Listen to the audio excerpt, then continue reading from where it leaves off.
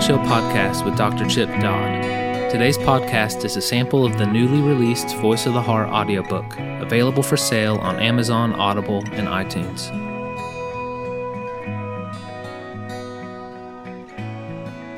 Humble yourselves, therefore, under God's mighty hand, that he may lift you up in due time. Cast all your anxiety on him, because he cares for you. 1 Peter 5, 6 and 7. Chapter 8. Shame. Shame tells me I am limited. I am mistake-ridden. I have some answers, but I don't have all the answers. I need you to help me. I can't do this alone. We need each other. Shame is the emotional and spiritual recognition of the potential to fail and to do harm, to succeed and to love. Shame elicits the experience of conscience and consciousness of our own limitation and giftedness.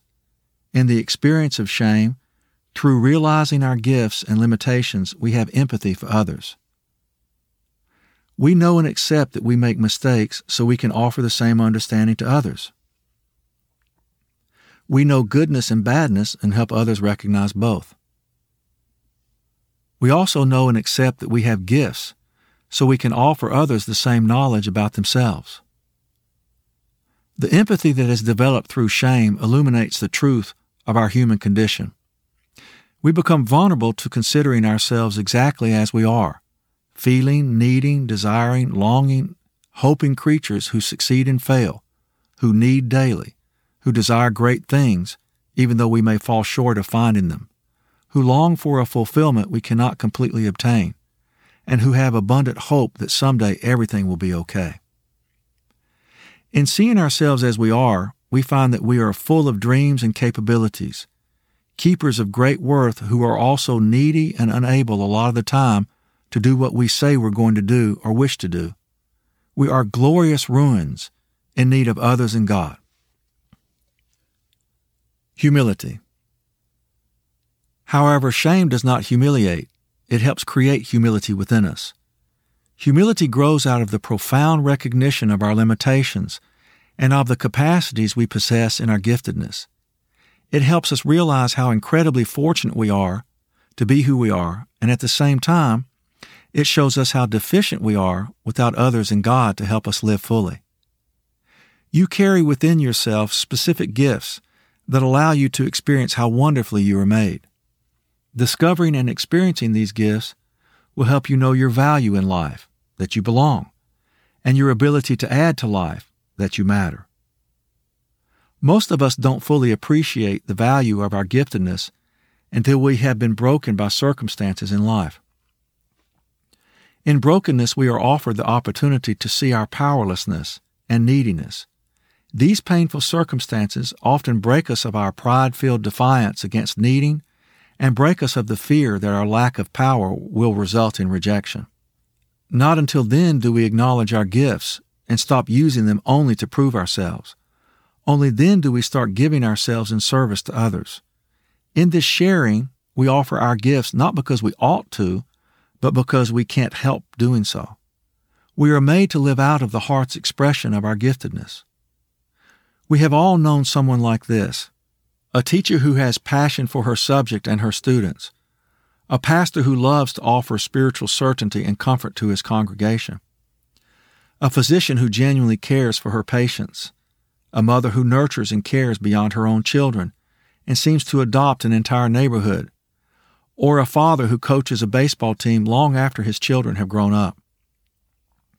These individuals offer themselves because they cannot help doing so. They have found that the greatest fulfillment in life is to be of maximum service through their giftedness. These same persons are also amazed at times that they get to give so much. Living in giftedness. Living in our giftedness is a form of expressing who we are. When we actually live as who we are, three things happen. 1, we delight in God's creation. 2, we are humbled that God made us like we are, gifted and limited. 3, we are unable to ignore the desire to give ourselves to something greater.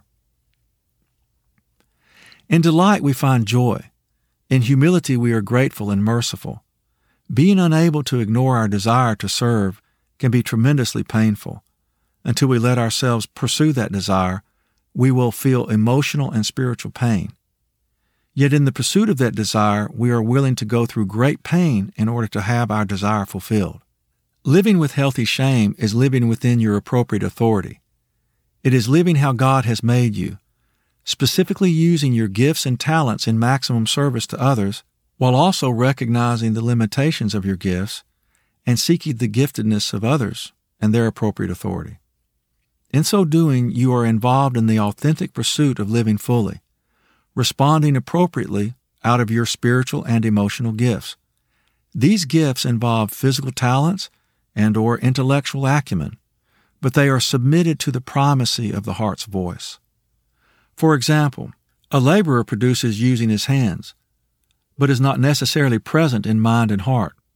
A craftsman uses his hands and mind to build, but may not be moved by his heart. An artist is present in both body and mind, but uses these as tools to create from his heart or even from emotional and spiritual desire. We all fall into one of these three categories, whether we are a harpist, pastor, physician, or welder. Even the lowliest work is full if the artist is present. The artist starts not with the canvas, but with desire. When we live humbly from our hearts, open to our gifts, and willing to see our limitations, we cannot help but have influence in an appropriate, authentic way. The humility that occurs when we live out of our gifts and limitations leads us to the awareness of our appropriate place, on a team, in a corporation, in the universe. Therefore, shame is the feeling that allows us to move into cooperation and community because it says, I have my talents, I also have my limitations, and so do you. I'll share what I have, as will you, and that way you and I can create something beautiful and true. The greatest achievements happen through this kind of cooperation rather than through competition. Self-centeredness versus self-awareness. Self-centeredness. Self-centeredness is a form of egocentrism. It is a focused concern on our appearance, achievements, good works, and self-will, while disregarding the true well-being of others. The ego-centered person's focus is, how am I doing? He or she looks for answers through comparison and competition.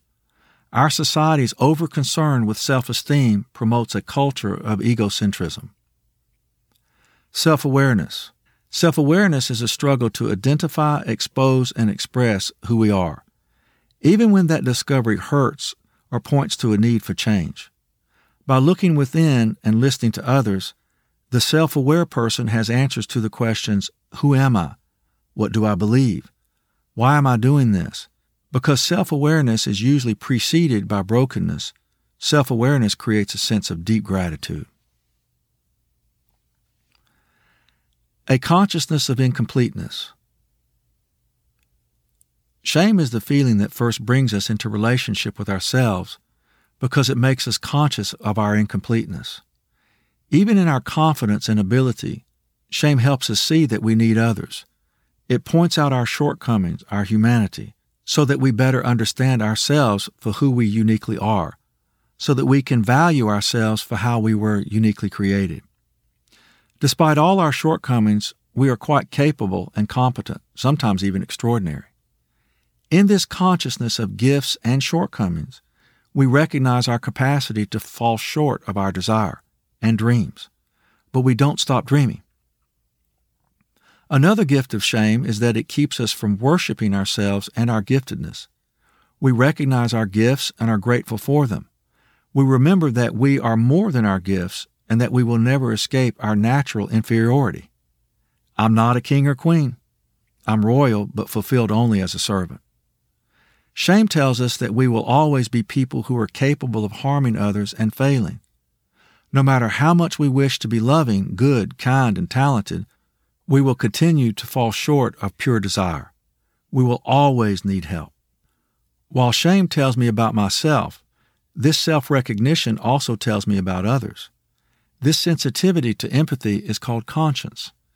It lets me know that I don't have all the answers, and neither do you.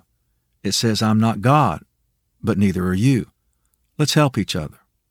In knowing that I have pain, I can recognize and accept your pain. I can say I feel hurt inside to see you in such pain.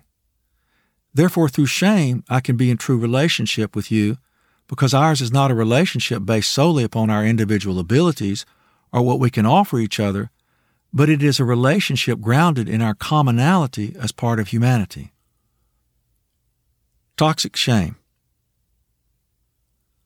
Whereas shame leads to self-acceptance in relationship with ourselves, others, and God, impaired shame creates self-rejection. In impaired shame, we have learned to equate humility with humiliation, failure with uselessness, and inability with worthlessness. This experience makes healthy shame toxic. Our shame has become so distorted that it is unrecognizable as a help for relationship. Rather than lead us to acknowledge our neediness, toxic shame entangles our hearts, tightly binding them up, leaving us unable to experience full life because we can't experience our natural place. We believe we should hide who we are, and we center our lives on doing it. This toxic shame is really rejection of the image of God we all carry in our hearts. Toxic shame denies our humanity as feeling, needing, desiring, longing, and hoping creatures. We reject our hearts through the belief that the way we are made is defective. Impaired shame comes from our pasts. We have learned for survival's sake to hide, reject, or minimize our hearts. If significant people whom we love insist or need for us to deny our heart's content, they poison us with toxic shame. Those who are capable of teaching us self-rejection are almost always people we love. Everyone who I have ever met who has this impaired state of shame received it from those who had power over his or her heart. Toxic shame helps us so deny our natural condition that we are left with anxiety, dread of what will happen, and a demand to control, struggle to keep others away from our hearts. In healthy shame, we say, I am limited, which leads us to ask for help. In toxic shame, I am limited becomes I am a mistake. This poisons the truth of our hearts and forces us to go it alone. In toxic shame, we reject our natural call to seek help, reach for others, and expose our true giftedness and creativity. In fact, we use our gifts not to express ourselves, but to become persons of value based upon performance. Toxic shame tells us that if we show our true selves, we will be rejected. Those who feel toxic shame are very hard on themselves. They are always trying to earn everything, from love to grace. They live with a millstone around their necks. To hide this pain, many shame-bound people spend their lives achieving and obtaining great things, but never experience the wholeness for which they were working. Shamelessness. Even farther removed from healthy shame is its impaired expression in shamelessness. Denying their natural createdness and rejecting all humility, shameless people act as if they are incapable of being at fault, narcissists, or as if only they are allowed responsibility for problems, martyrs. Shameless people behave in grandiose ways. Shameless people instill toxic shame in those who love them and are vulnerable to them. Parents, coaches, teachers, pastors, physicians, and others have great responsibility to live lives of healthy shame, seeking forgiveness for shameless behavior. These same people have great responsibility also for breaking the bondage of toxic shame, which demeans the marvelous beauty of how God made us. The gain of shame. Healthy shame is an admission of the truth, awakening vulnerability in your limitations and competency in your giftedness. The gain of healthy shame is that it helps you live in intimacy with yourself, others, and God through the development of humility. Feeling shame allows you to recognize the commonality among all people, accept differences, and accept your own limitations. In this humility, you recognize that life is a journey of progress, not perfection. Healthy shame helps you recognize that in your humility, you can offer mercy and forgiveness because you are as capable as anyone of being wrong and causing pain. And healthy shame prepares you to accept love as a gift and become loving as a result.